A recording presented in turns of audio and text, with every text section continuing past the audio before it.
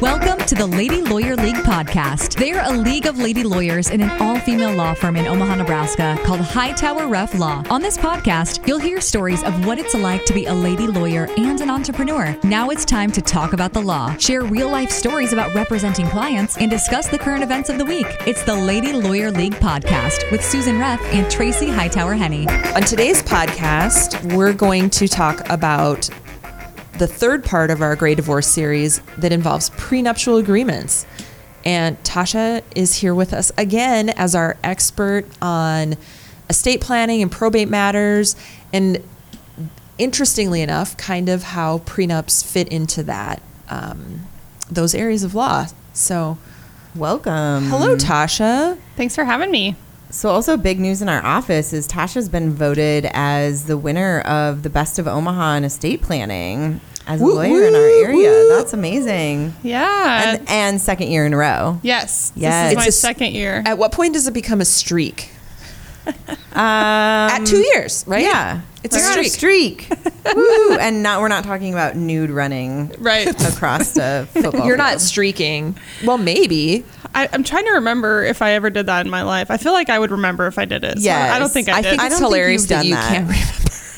You can't remember if you don't remember. Right? I don't think you've done it. Let me think. Tasha. Have I ever streaked? Like in public? Knowing me, I probably didn't ever do that. I feel like there's going to be like 20 people that write to us and they're like, no, I was there. Oh, gosh. Their memory is better than yours. Right. Have you ever streaked, Tracy? No. Like, I feel like that's like a big deal. Like, Yeah. I'm talking about streaking at a football game when the stands are full. Oh, No, I no, definitely no. have not done that. Oh, yeah. But What other But there's like streaking that minor counts? streaking. I don't know. Like you take your shirt off and run down the street with your friends or something? Yeah. Oh. I'm thinking like college frat parties. I don't know. I feel like No. Susan is showing her true colors. I feel with like there us today. for streaking, for it to be considered streaking, there needs to be some sort of public nudity Yes. part to it. Yes. Yeah, it needs I've to be done in that. public. It's not running from your bedroom to the bathroom. I have never streaked. Have you wanted to? I don't think so. Like an urge to do it? No, I'm not really a naked person. I don't Me like neither. showing my. But Tasha can't remember if she hasn't done it or not. I've never even been skinny dipping. Never. What? I know. Weird, huh? I mean, I do it all the time at my house. Well, it's not. Private skinny dipping is different. I've Yeah. never. But is it? Yes. I think when you play the like never have I ever and someone says skinny dipping, they don't mean like go in your own private pool or hot tub. I think they mean like at a party or with friends or at a hotel or something like that. Where you like jump over the fence at night, break in to the public pool. I do know that would be one for sure prerequisite. It would have to be dark outside for me to do it, not during the day. And Yes. pools always have those like safety lights that are like really bright. And they come on when there's movement, so you Yes. think it's going to be dark, and then all of a sudden you're like naked, and there's the security light. Bam! And everyone from their apartment comes out onto their porch and looks down at you. But kind of once you're in the water, though, it's pretty, blurred just- out. Kind of, maybe. Getting out of a swimming pool I'd be using the stairs. Yeah. I would be using with the no stairs. clothes on. Not a Oof. So Tasha's on a winning streak of the Best of Omaha, But not a streaking streak. right? Correct. All right. Good job, Tasha. We're super thanks. proud of you. Thank you. Yeah, it's definitely an honor, and I enjoy helping clients do estate planning. It's such an important part, I think, of life, really, because if you have a good plan in place, it makes things a lot easier in times when you need it to be easier. And I think it's important to know that you don't need an estate to have an estate plan. Correct. So much about estate planning has really nothing to do with how many dollars are in your bank account. So all shapes and sizes, we are equal opportunity estate planners here. I think everyone knows already, but Susan's getting my cats. That's in my estate plan. Yeah, She I've just been went bug-eyed. I've been She told. already knew this. As I'm like bemoaning all the cat hair I already have at my house with Yeah. my two cats. My to cats get shed. 2 more cats. Well, once one sheds, isn't it all the same? It's just the volume. Yes. It's double.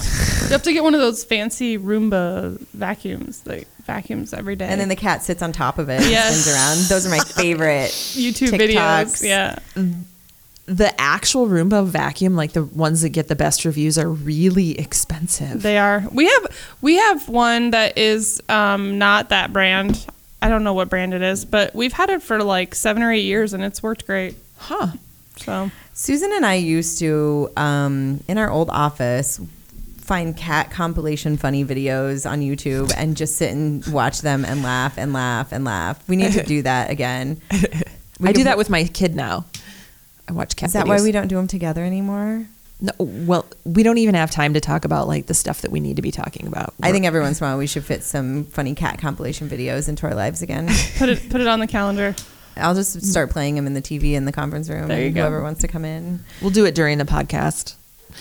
Like right now? Can Yeah, I start it right now? sure. Okay. Let's talk about prenups, though.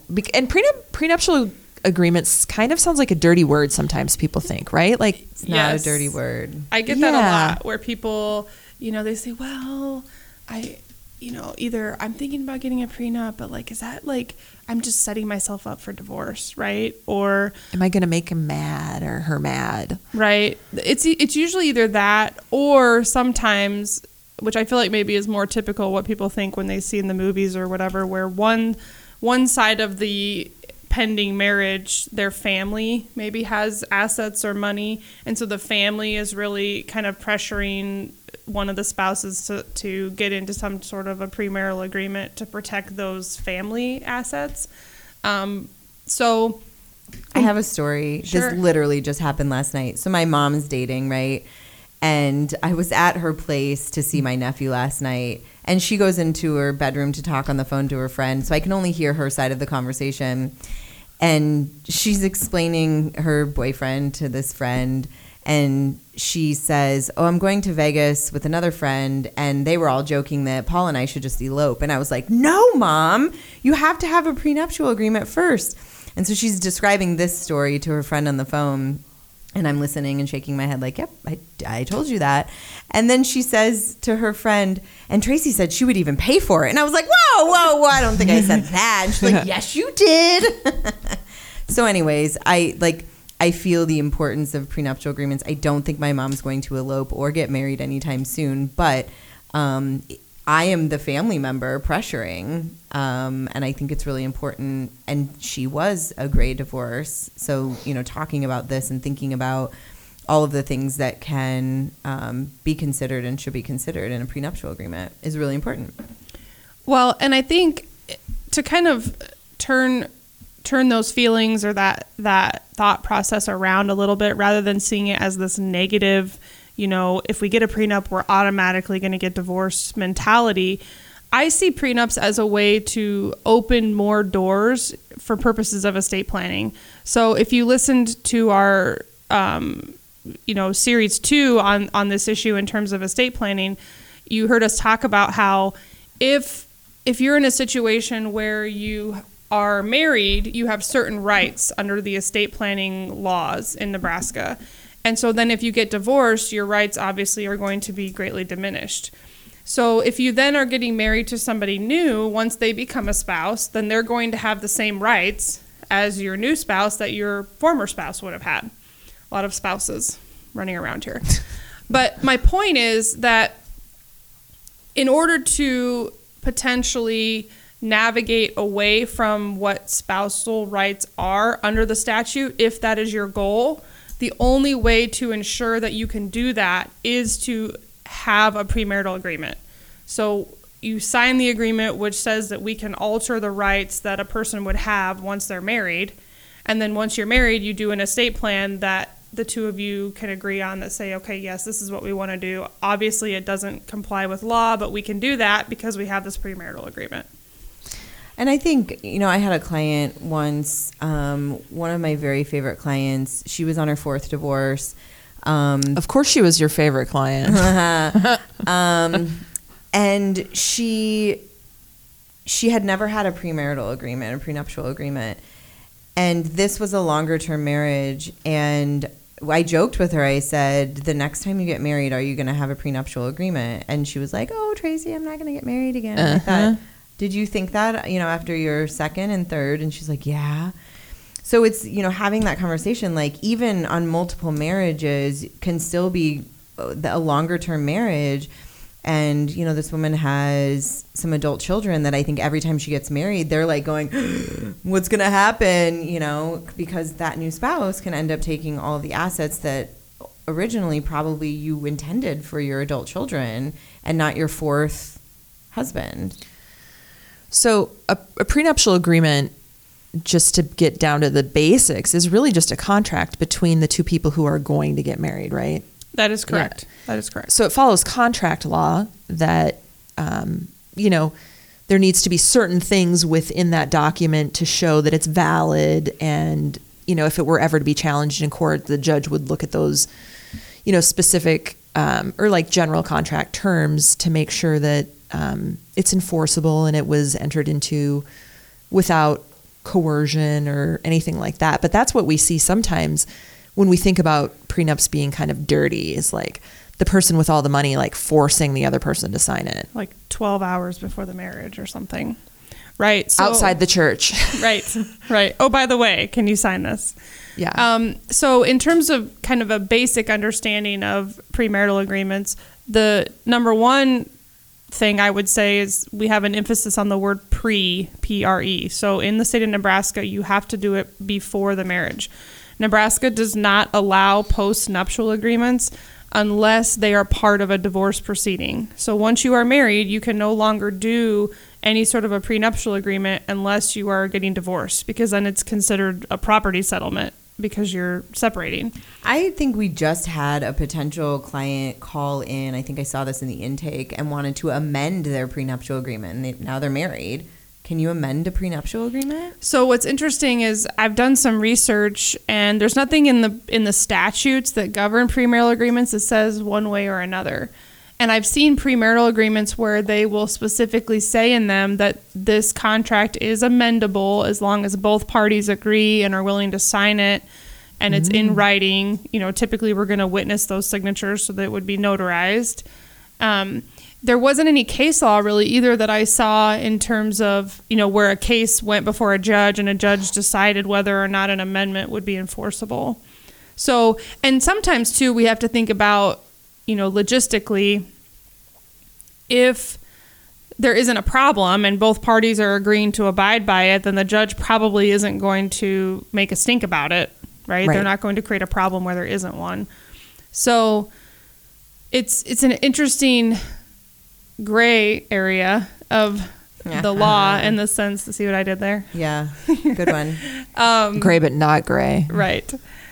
So it's an interesting question as to whether or not it would be enforceable. I don't think that it necessarily harms anything in doing the amendment if everybody's on the same page. But tell us, though, because I think this is important, a prenuptial agreement is kind of like a will. It gets drafted, but it doesn't go to anyone like a judge to review and approve, right? It'll just sit there until it's ready to be either contested or enforced, right? Correct. So everyone's relying on the lawyer or lawyers to review and draft this prenuptial agreement that later, you hope it's going to be good. No one's reviewing it to make sure it's enforceable beforehand. That's true. I've seen the typical structure for a premarital agreement is... Which also means don't do it on LegalZoom. Correct. Or a napkin. Toilet paper. We do know that wills can be done on napkins, right? Yes, a holographic will. So if it's completely 100% in your own handwriting, so no typing it on the computer. I mean, what's interesting is that the statutes haven't caught up with technology, right? Every time I hear holographic will, I think of kaleidoscopes. I'm like, oh, it has nothing to do with that.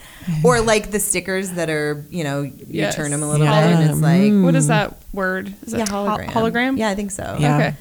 But can you have a holographic prenuptial agreement? I would say that that would be the same as... I don't think that the statutes make a distinction between one that's written in your own handwriting versus one that is written like on a computer. I think the question is going to be, as to its authenticity, right?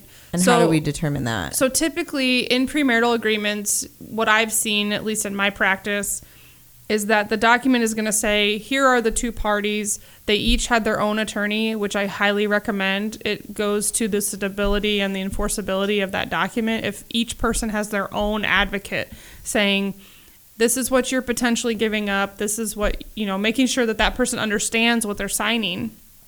So, and then those signatures are going to be typically witnessed or notarized. So a person's going to check and make sure that the person who is signing is actually the person who's part of that document. And then I've had some instances where attorneys have asked, like me and vice versa, where we say the attorney is also going to sign a certification saying that they did represent this person and that they had a conversation with them about what this document means. Oh. So, and the other big thing too, in terms of a structure for the premarital agreement, the statutes in Nebraska require that there be an adequate disclosure of assets. So, which it goes to the knowing, right? If I'm going to marry someone and that person is asking me to waive my rights to their stuff, I have to know what their stuff is so that I know what I'm I might giving not up. want it anyways. Right. Or I might want more of it, right? Like all of your baseball collection, your baseball card collection, don't want it. Correct. Beanie Babies. Well, Beanie Babies. funny story. While we were in Vegas, when we had a little downtime, my roommate and I, Carrie, watched a little documentary on the thing about Beanie Babies, and I was half asleep, half getting dressed and all that while we were watching it. You were half asleep getting dressed? No, it was while it was on. I think I was sort of napping in the beginning, and then it was time to get ready to go somewhere. And so I was in the shower, blow drying my hair, all that stuff. Wow. Half asleep. I was half asleep.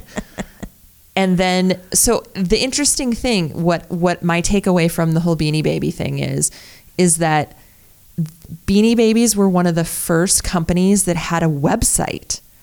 And so they started putting the values of these Beanie Babies on their website, which had no correlation to anything in the real world. And that's what drove the prices up, was because they were on the web. And that was one of the first things that kind of commodity-wise prices were listed on the web. Wow. So my grandma had hundreds of Beanie Babies. She has since passed, and I remember she had a room in her house that she had for example, she had all of the animals that you would find on Noah's Ark, and then my uncle built her a Noah's Ark, and she had them displayed. Do you have a picture of this? Oh, I should see if I can find it. Let's And find the a walls were picture. painted. She had a bunch of animals that I don't know why they were associated with a hot air balloon, but my uncle had built her this wooden. Please find these pictures. We will hot share this air- on Facebook. Oh, it was awesome. She had a bird cage, an actual bird cage, and then she had all the different bird ones in.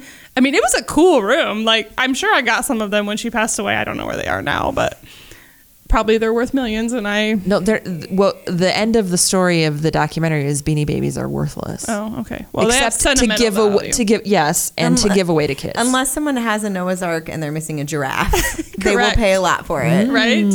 But she had all the ones how there was ones for 4th of July that were red, white, and blue, and I mean she had holidays. She had them all. She collected salt and pepper shakers too, so I have some cool salt and pepper shakers. But yes, Beanie Baby room. It was sweet. It was sweet. So I want to go back to the prenuptial agreement because I'm thinking about this one case that I had that had nothing to do with Beanie Babies, but they had some interesting collections. And it's interesting because the attorney that will draft the prenuptial agreement is likely not the same attorney that may divorce the couple or one of the spouses, right? But that's the attorney that is reviewing the prenuptial agreement to see if it's enforceable and see if there's any questions that they can break it down, right? So a case that I had was a very short-term marriage. They had a prenuptial agreement.